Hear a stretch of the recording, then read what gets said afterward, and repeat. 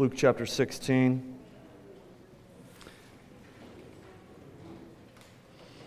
All right, I'm going to warn you. This is one of the strangest passages in the Bible. All right? So, try to follow along as I read. And if you can tell me what it means, I'm going to let you come up here and preach it. Luke chapter 16, verses 1 through 13.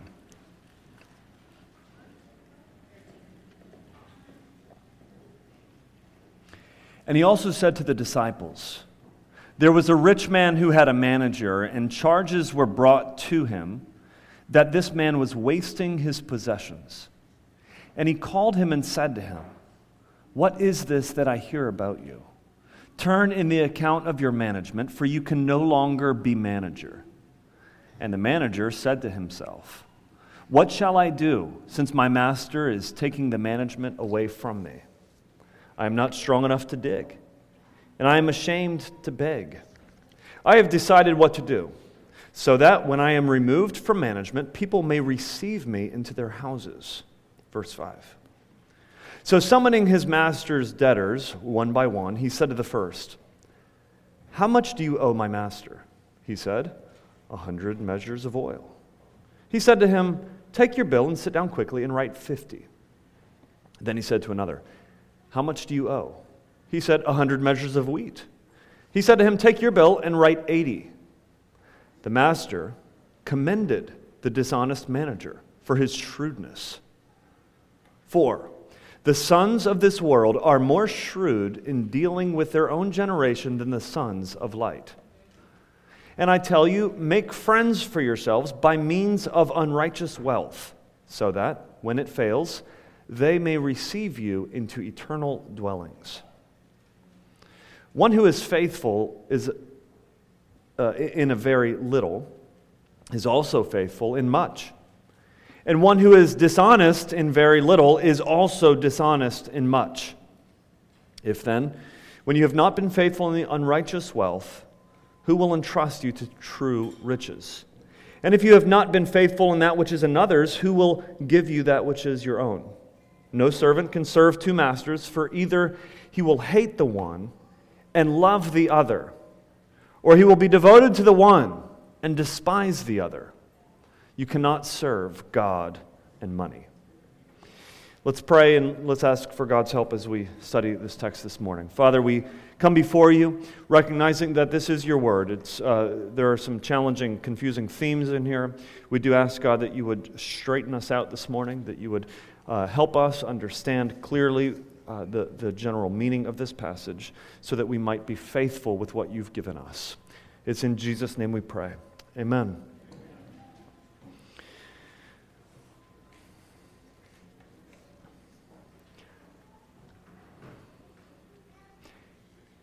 It is more fun to give away somebody else's money, isn't it? If I gave you $500 and I said, "Hey, I just want you to use this money to bless other people," you'd be like, "Okay, this is fun. And you're going to give $100 to this cause, and you're going to buy some groceries for this elderly individual, and you're going to buy some gas for the guy at the gas station who's sitting there with no gas in his car, and you're going to enjoy giving away money that has been given to you to bless others. Now, how much different if I give you $500 with no stipulations and I say, "Hey, this is for you"? All of a sudden, we get closed off. We get stingy. We get brittle. And someone suggests, "Hey, what if you give 20 of that to this cause? This is mine. Back off. Don't touch what is mine." I want to preach to you this morning on this question. Is it mine or is it God's? It's a simple question. Is what I have mine, or is it God's? And thank you, Tony. You finished my sermon for me. Is it mine, or is it God's? I need to teach you a new word if you don't know this word, and that is the word steward. Everybody say steward. Some of you said Stewart, like the name. Not Stewart. We're not talking about Stewart this morning. We're talking about steward. Steward is a word that is very helpful to know if you're a Christian. That's why I want to use it, even though it's not really a word that we use much in our common language today.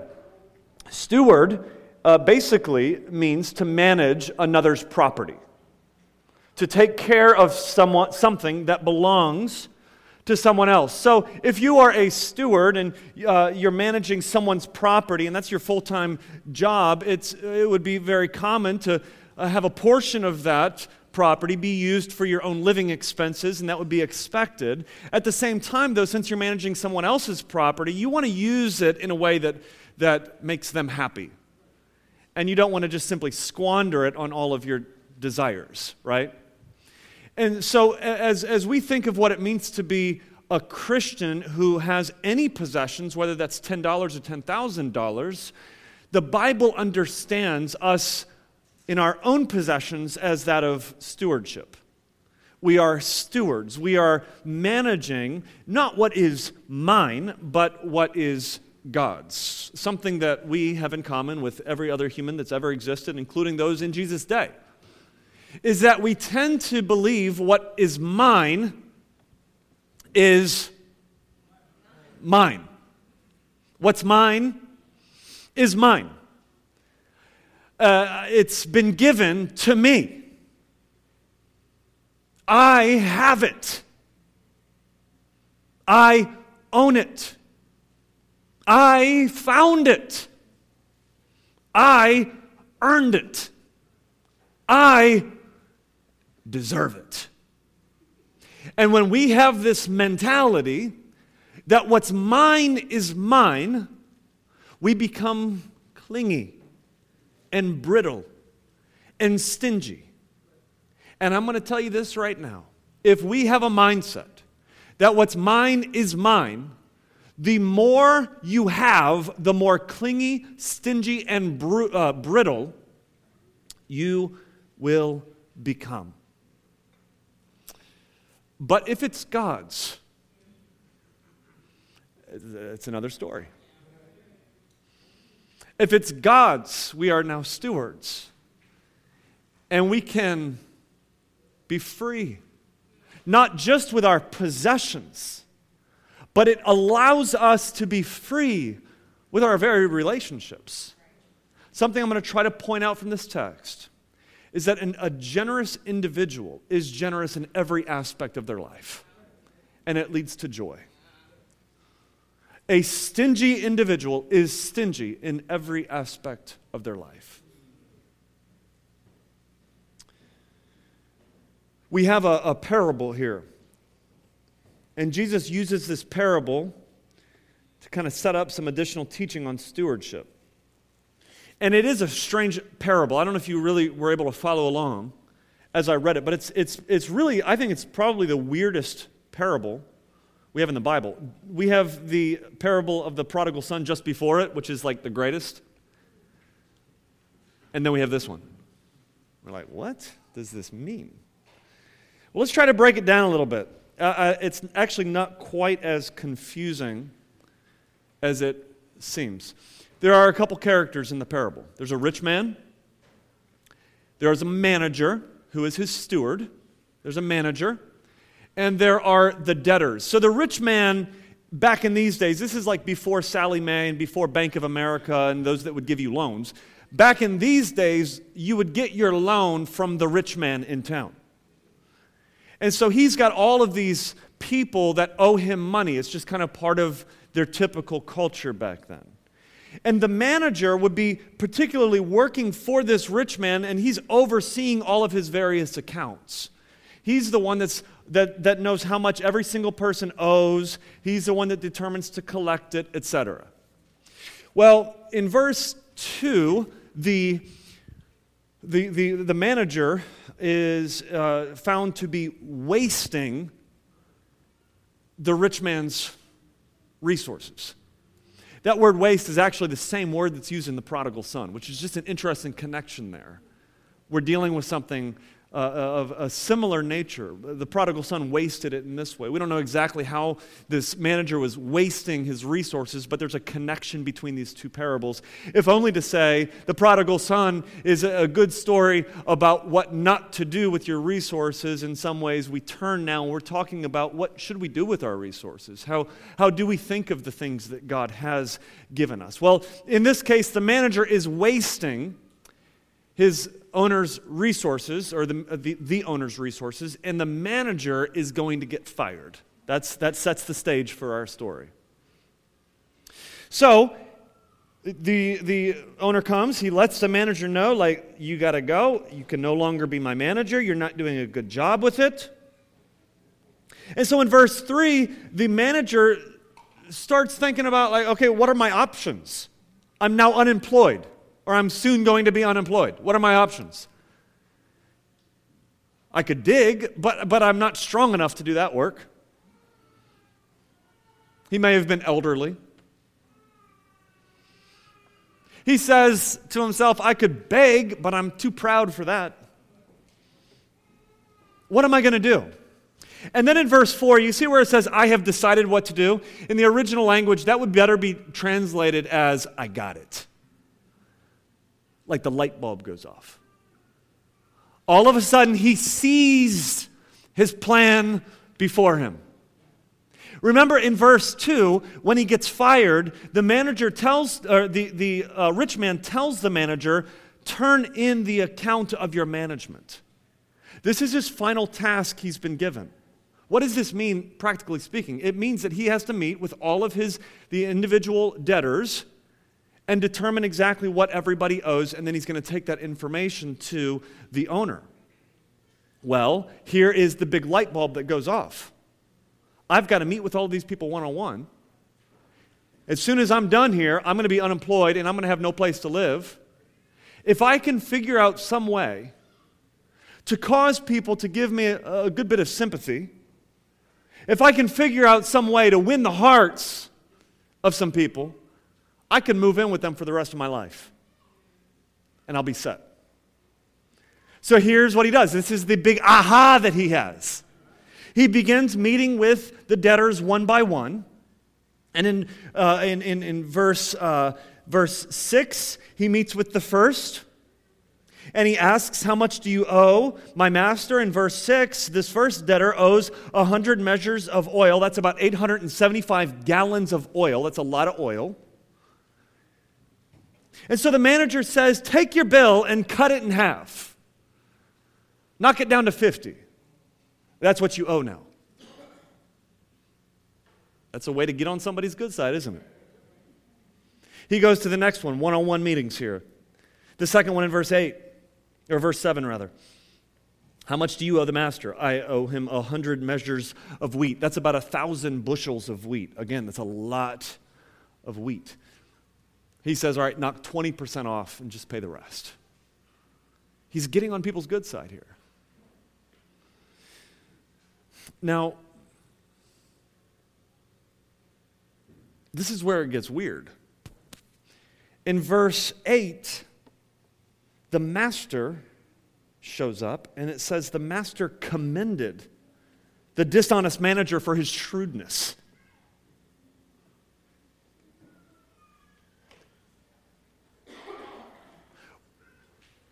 Well, we have to assume, first of all, that whatever this manager is doing, he's doing it legally. Otherwise, there's no way he could get commended. He would be killed. The scholars say there's a number of different options here. It could be that that the master was overcharging what people owed, and he was bringing it down to the actual price. Therefore, he puts the master in this really strange situation to where he can't continue to force an overcharge. He has to say, that's right, that's correct, publicly. It could also be that he knocked off the interest, which actually fits within Judaism. That you could take away the interest, and that was a good thing to do for your fellow Jews. And so again, he's putting the master into this awkward corner of having to commend him for doing good. It made the master look good, essentially. We don't know exactly how he's knocking off some money here. But whatever he does, it fits. And he puts this master, I think the tone of the master is not like, man, I'm so happy with you. I think he's probably annoyed with this guy. I think he's glad that he fired him, and he's wishing that he would get out of his life. And he says, you rascal, that's pretty cool. Like, that's actually pretty sweet, what you just did there. Like, I hate you for it. You're bringing me a whole lot less money, but that was pretty amazing. And so then the point of it is sort of clear in verse 8. For the sons of this world are more shrewd in dealing with their own generation than the sons of light. So what he's saying here is that those who are worldly, those who are going after their own worldly desires, they're doing a better job at figuring things out and being creative than you guys are going after the things of God. Another way to put it, to use a modern day analogy, would be the hustler on the corner is more creative in what he's doing than the children of God are handling what we've been given, promoting things of eternity. I think what he's doing is he's saying, look at the shrewdness of the world and let that first bring you just a little bit of shame for how much we lack in our creativity with the resources that we've been given. They do a better job than we do. Man, I've always said, revival will happen in Baltimore when all of the hustlers get saved and use that same creativity for things that are eternal as opposed to things that are temporal. The problem is, so often, after our salvation, we get lazy and we just kind of assimilate into church culture and we forget how we used to be so creative when we were trying to get away with sin. Right? I think that's the point of the passage here, or the point of the parable.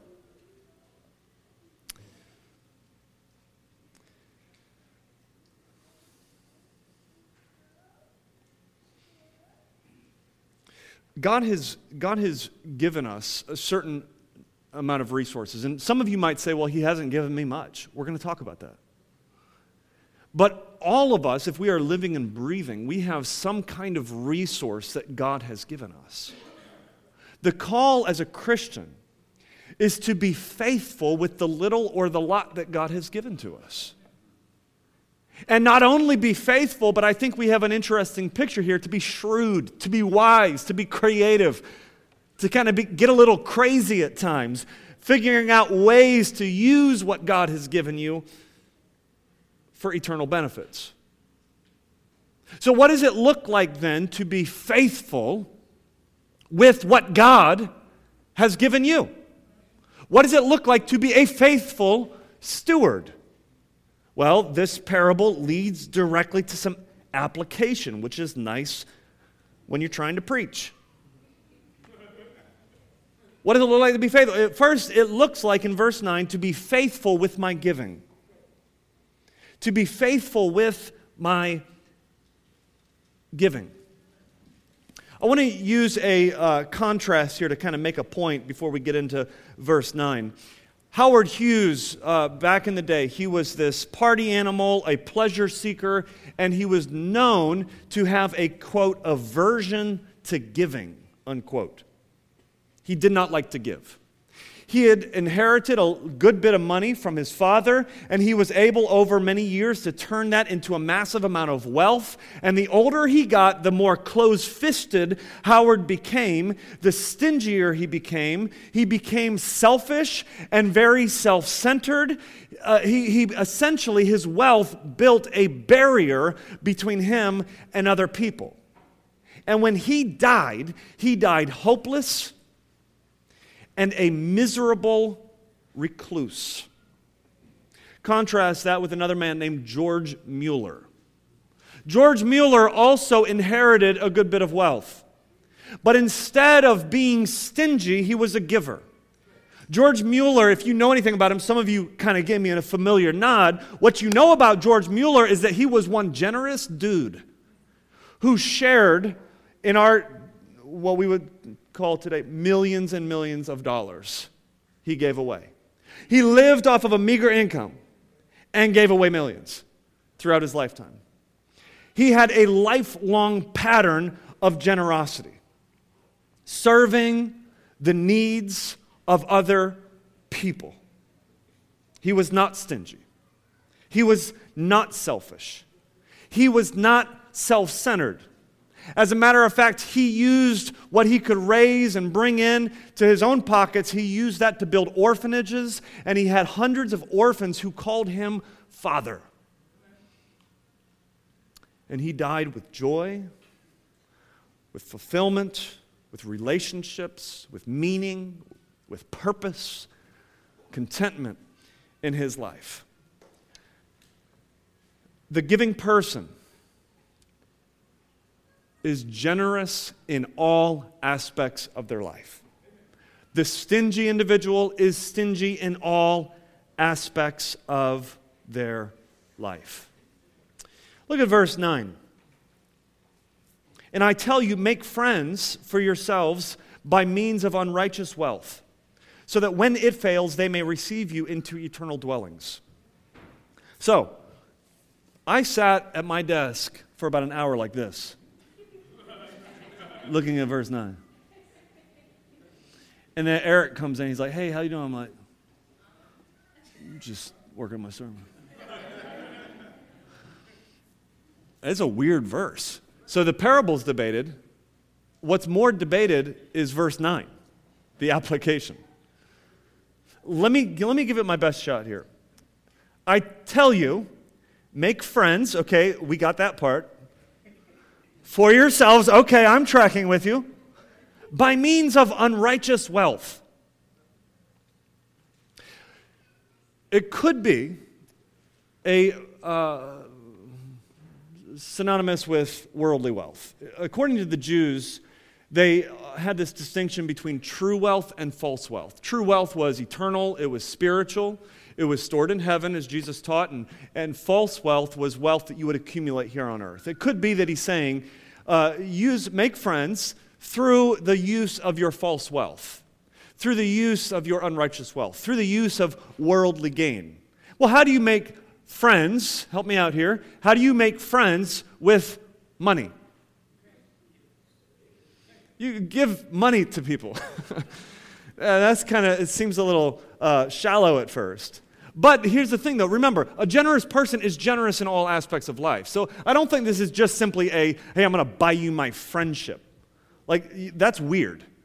That's just somebody who's trying too hard to make friends, and they somehow have a lot of money.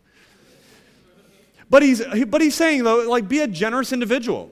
Like, generous people do tend to have a lot of friends, and it's not because it's just because they love, and love is generous. Does that make sense? So they love well. Okay. So that when it fails, okay, we can track here with this. When it fails, worldly wealth will one day fail you. This is good to keep in mind. Amen? Like when you stand before God on that day, nobody around, just you and God,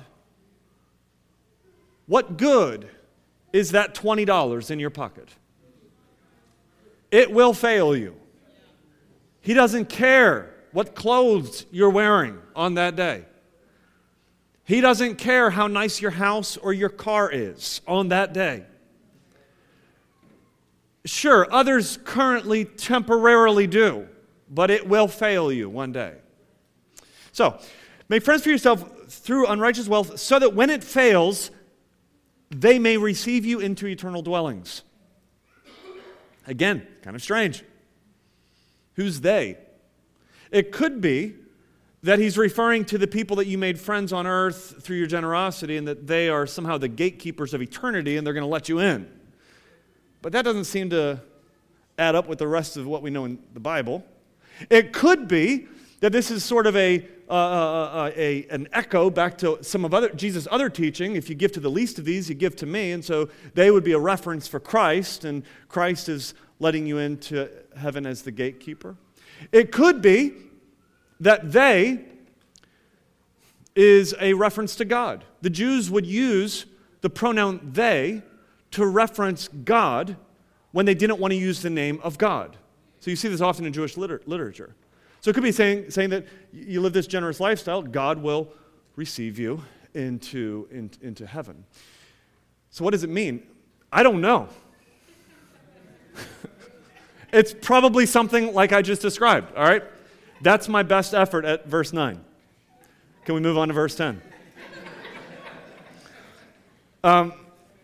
Let me say this, though. I think the general application is clear, and that's generosity. What he's saying is be a generous individual. Be faithful. What does it look like to be faithful with what God's given you? Be faithful in your generosity. Be faithful in giving to help the cause, whatever the cause might be. In other words, your generosity testifies to your eternal standing. Your generosity testifies to your eternal standing. Does this mean that you being a generous individual earns you a place in eternity? Well, absolutely not. But this is similar to where Jesus teaches, forgive others so that you are forgiven. Meaning, as you live a generous lifestyle, you're testifying to where your hope actually is. You're making a statement about where your home actually is. You know, the reason many of us are prone towards stinginess is really because of fear, if we're going to get down to the bottom of it. We're afraid that we're not going to have enough. We're afraid that we might give this away, but then all of a sudden tomorrow get caught with some need that we weren't expecting. We're afraid that we might not have enough food one day. We're afraid that we might not have enough money for the mortgage or for the rent. We're driven by fear. This is actually not a good thing. The man who is driven by fear builds barns and says, I'm going to store everything in my barns so that I will not have anything to worry about in life. And God says, you fool, this day your life is going to be required of you. You see, when we think that the manna that we've been given is meant to be for tomorrow as well and for the rest of the day, we're not understanding the way God works. Now, I'm not saying don't ever save. We've talked about this before. I'm not going to get into it. There's wisdom in using your resources to save for the future, and that's very biblical. But there's a difference between being driven by fear and being clingy, stingy, and self-centered. Or, what does the gospel lead us to? The gospel destroys fear in our life. If your hope is in heaven through the grace of Jesus Christ, if your hope is in heaven, then what do you have to fear, church, on earth? I mean, what's the worst that could happen to you? You say, well, I could die. Exactly. Your hope is in heaven. Like, death is actually not the worst thing that can happen to a human being. The worst thing that could happen is to have no hope beyond death, but the gospel destroys our fear. And so then, therefore, we understand that God is the giver of all good gifts. God is the owner of all things, which means if you give something away today and you're confronted with a need tomorrow, don't you think the owner of all things knew that when you gave today that you were going to have a need tomorrow? And don't you think that He will provide? And so our earthly resources then are used as an investment in heavenly realities. That's the way we should primarily see them. I think this idea of winning friends is really this idea of being relational, being generous in our relationships with others. I've already said this 3 or 4 times, but when you're generous with your money, you're generous with all relationships. When you're a generous individual, even in the church, when we mistake one another, or when we hurt one another accidentally, or when we say something that's slightly doctrinally off, or when we say something that's slightly offensive, we can be generous with each other. Like, generosity is not just what you do with your wallet, it's how you interact with the people around you. Are you generous? Are you a generous individual? Would generosity be a mark of who you are in Christ?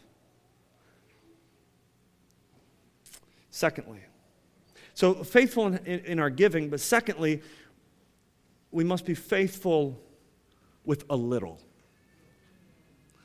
or the little bit that you have. Be faithful with a little. Suppose you go up to Burger King up the street here, and you buy a 2 for $5 Whopper, and you hand them a $10 bill. How much cash should you get back? $5. You got good mathematicians in this church. And the woman behind the register hands you $15 back. Hey. The Lord's provision, Satan's temptation. What do you do? What do you do? Do you take it and stick it in your pocket and walk out? Maybe you didn't know. Maybe you didn't realize it until you were in the parking lot. You made it out the doors. It's her fault. Like, I'm going to have to go all the way back in there. I'm not going to stand through that line again. What do you do?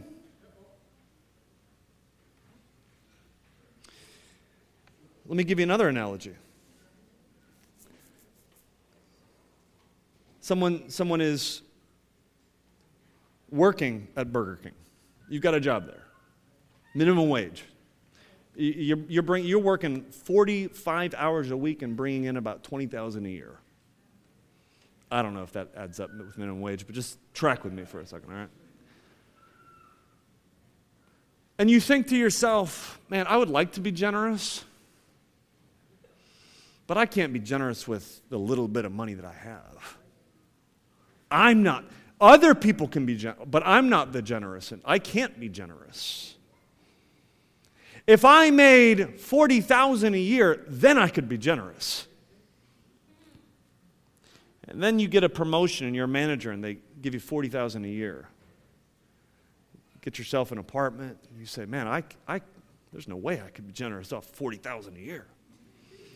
I see that person, they're making $60,000 a year. I'm sure I could be generous if I made $60,000 a year. And you get that job, $60,000 a year. Man, I am so tight for money. I've got some credit card debt. If I made $100,000 a year, I know I could be generous with that. I'd live off of 60 and give 40 away. And then you get a job that pays 6 digits, $100,000 a year. Do you guys know, listen, I'm not throwing anybody on the bus this morning. Right? I'm just saying I'm a pastor, and I do a lot of counseling. And over the years, some of the people who are stingiest with their money, who have the most debt, who don't know how to make ends meet, are people who are making over 6 digits. We just find ways to spend our money on us.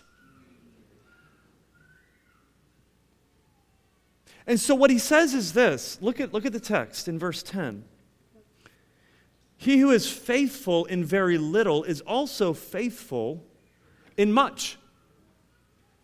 If you've got a little bit of money and you're faithful with that, you're learning how to be generous with the little bit that you have, guess what, church? You are going to be generous when you have a lot, and praise God for that. And that's also something that I have seen in this church by God's grace. And he goes on, if the one who is dishonest in a very little is also dishonest in very much. You walk out of that Burger King with that $15, you made $10, you stole $10 from Burger King because of their fault. If you're faithful, if you're dishonest with $10, he's saying you're going to be dishonest with $10,000 as well. What's the point here? What's the application that we're chasing after here? Well, too many people have this mindset of, I wish I had more money so that I could do good. I don't really just want to be wealthy. I just want to be able to make a lot of difference in this world. And I think we say that with a good heart and good intentions and a lot of ignorance as to what it looks like to actually have more and more resources. Statistically, the people in America who are most generous are working class or middle class. Meaning you have some money to work with, but not a whole lot. They are statistically the people who give the most away and do the most good in society. Those that do the most good in society and in the church are probably people whose names you'll never know. They'll never make it into a magazine or on a billboard. They are just quiet, generous individuals.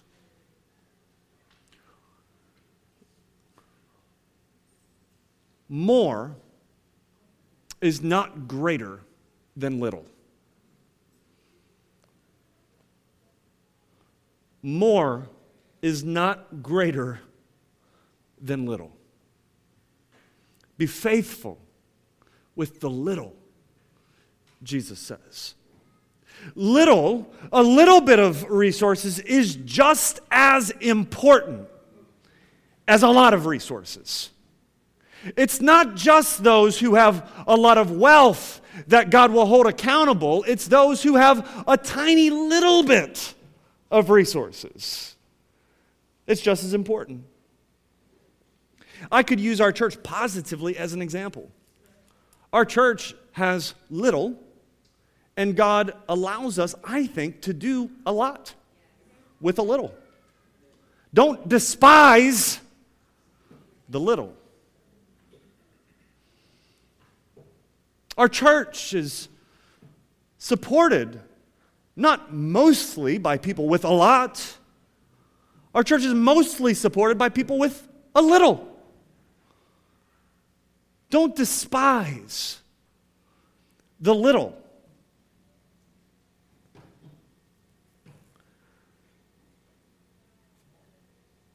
God can do much through you. With your little bit of resources, with your little bit of money, with your little bit of income, with your little apartment, with your little family, with what you feel to be a little life. Church, let me encourage you, if you have little, you have an important amount. And God wants you to be a good steward with the little that you have. Thirdly, we must be faithful with other people's stuff. So first, we should be faithful in our giving. Secondly, as we apply this, we should be faithful with the little. And thirdly, we should be faithful when we're handling somebody else's stuff. Look at verse 12. And if you have not been faithful in that which is another's, who will give you that which is your own? We often think of this in the opposite way. We often think, if you're not faithful with your own, who's going to give you some of theirs?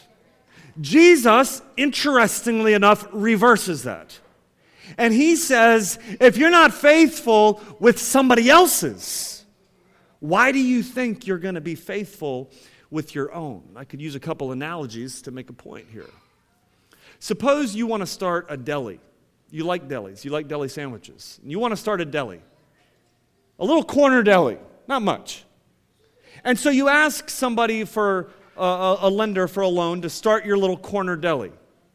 And it just so happens that this lender actually has a deli and says, okay, why don't you come work at my deli? I'm going to teach you how to work a deli. I'm going to teach you the business side of things. I'm going to show you how to cut the meat. I'm going to show you how to make sandwiches. And then we can consider you having your own deli. And you never show up. When you do show up, you show up late. You don't learn how to properly slice the meat. He shows you how to make the sandwiches, and you don't make them properly.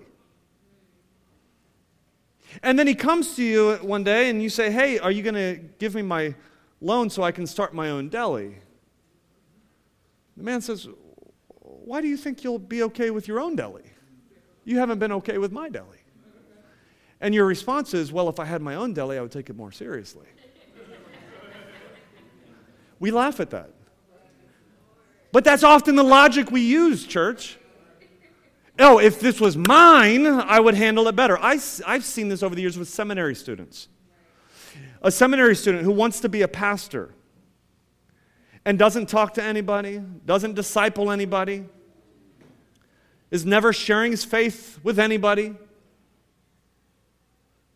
And the pastor comes to him one day and says, hey, I know you want to be a pastor, but I'm not seeing you pastor people. And he says, well, if I had my own church, I would. But this is your church. Jesus is right. If you don't prove yourself faithful with somebody else's stuff, then why do you think you'll be faithful with your own stuff? Now, not only is this practical, this is spiritual. Because I think what Jesus is getting at here is this issue of stewardship. Remember, all that we own is owned by another. And so what he's saying is if you're not a faithful handling another human being's stuff, then why do you think you're going to be faithful stewarding God's stuff? Faithfully managing the things that belong to a spiritual being who you can't even see.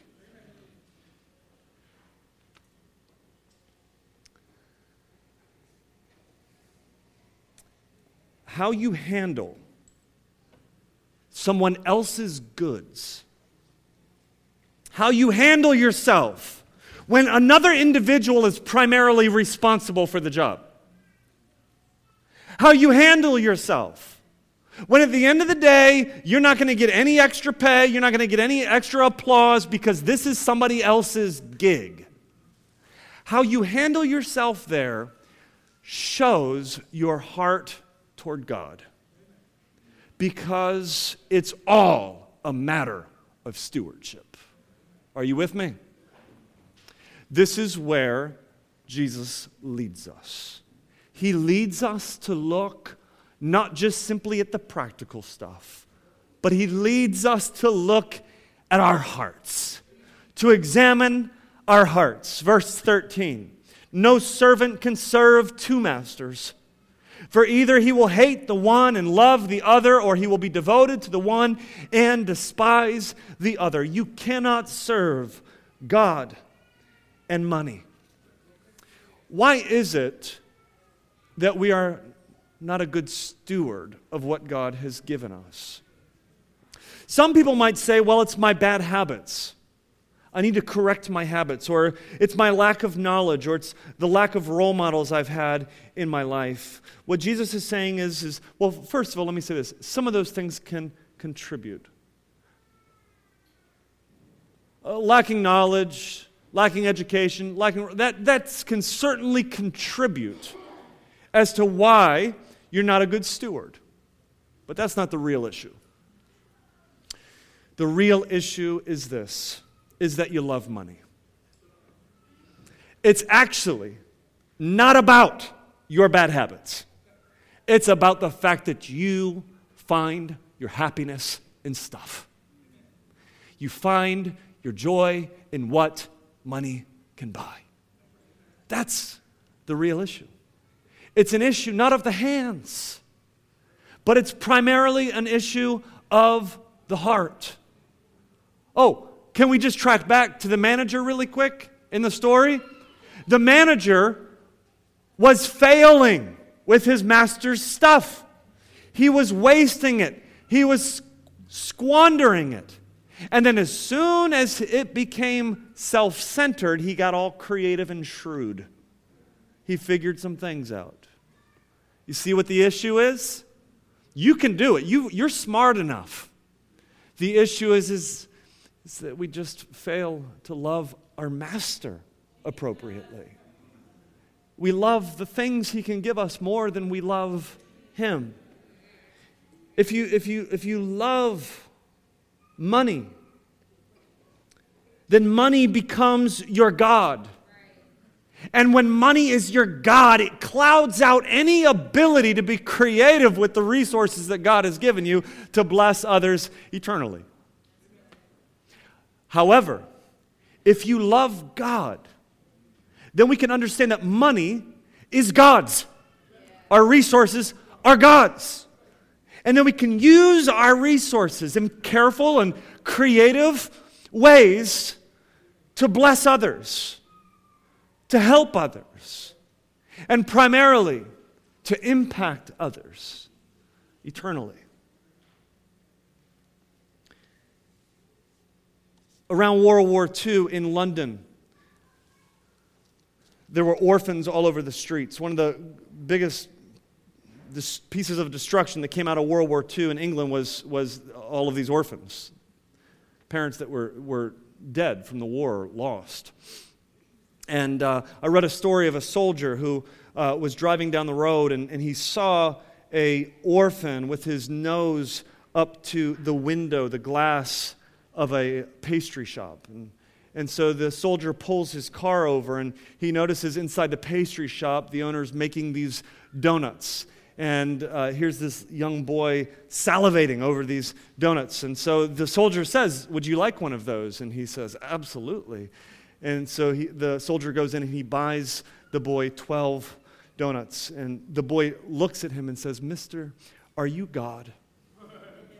Well, I hope that the soldier said no. But, listen, there is something about generosity that looks a lot like God. We, church, we are created in God's image. We are created to look like God.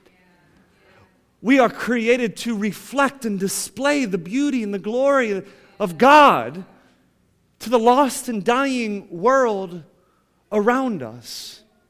Well, who is God? God is a God who so loved the world that he, finish it. He so loved the world that he gave his only begotten Son, that whosoever believes in him should not perish, but have eternal life. Listen, we had a sin problem. We have a sin problem. We had a real sin problem. And that sin problem was this: you were going to hell. Sin had brought upon us the curse, and the curse is death. We were destined to hell. We had a need for righteousness. And so what does God do for us? God gave his Son. Oh, we can go on.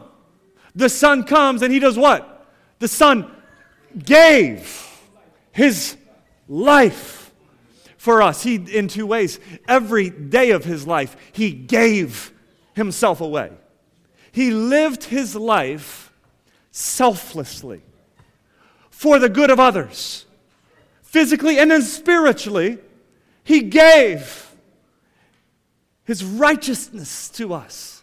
His daily obedience before God was donated to us so that we might be declared righteous according to Romans. Not only did he give his life, but the Son gave himself in death. As he hung on the cross and he bore the punishment for our sin, for our stinginess, for our brittleness, for our lack of love for others, for our self-centeredness.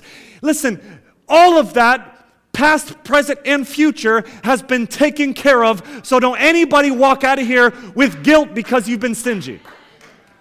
Jesus Christ died for your stinginess on the cross. Somebody better be saying amen and doing a lap around the sanctuary, because that's really good news.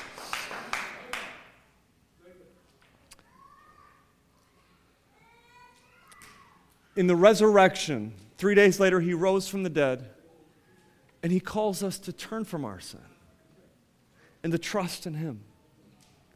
And all who trust in Jesus are forgiven of their sins and have the hope that they will one day be freed from the presence of sin, spending all of eternity in the presence of the Father who owns all things. That's our destination. And so then we live with this expectancy. We live with this generosity. We live with this desire to just simply reflect to the world who God is. Oh, in church, let's not just be generous with our money. Let's be generous with the gospel. Oh, how sad it would be if we walk out of here primarily wanting to give our money away, and we share the gospel with no one. Let's give in such a way that allows us to have an opportunity to share the gospel. Let's be generous with this good news of Jesus Christ and tell somebody about him. Share him with the lost and the dying world all around us. Church, has God given you enough? Has he blessed you? Is what he's given you in salvation and then the basic needs of life right now, is it sufficient for you in this moment? And can you trust him with tomorrow? Is the promise of eternal life enough? Let us be satisfied. Let us be content with exactly what God has given us, and let us trust him with the things we feel we need that for some reason he hasn't given to us. And may we share these things with others. What a giver God is. What a Savior God is. What a generous God he is to shower us not only with forgiveness, not only with declared righteousness, but with blessings to live our lives and to share with others. Generosity has to do with two things. Number one, all that you have, spiritually and physically, has been given to you by God. And number two, to whom much is given, much is required. Let's display him to the world. Amen? Father, we thank you for this text. We thank you for this parable. We thank you for the teaching that surrounds it, that we might be people who steward what you've given to us in ways that makes much of you throughout this society that we live in and beyond. It's in Jesus' name we pray. Amen.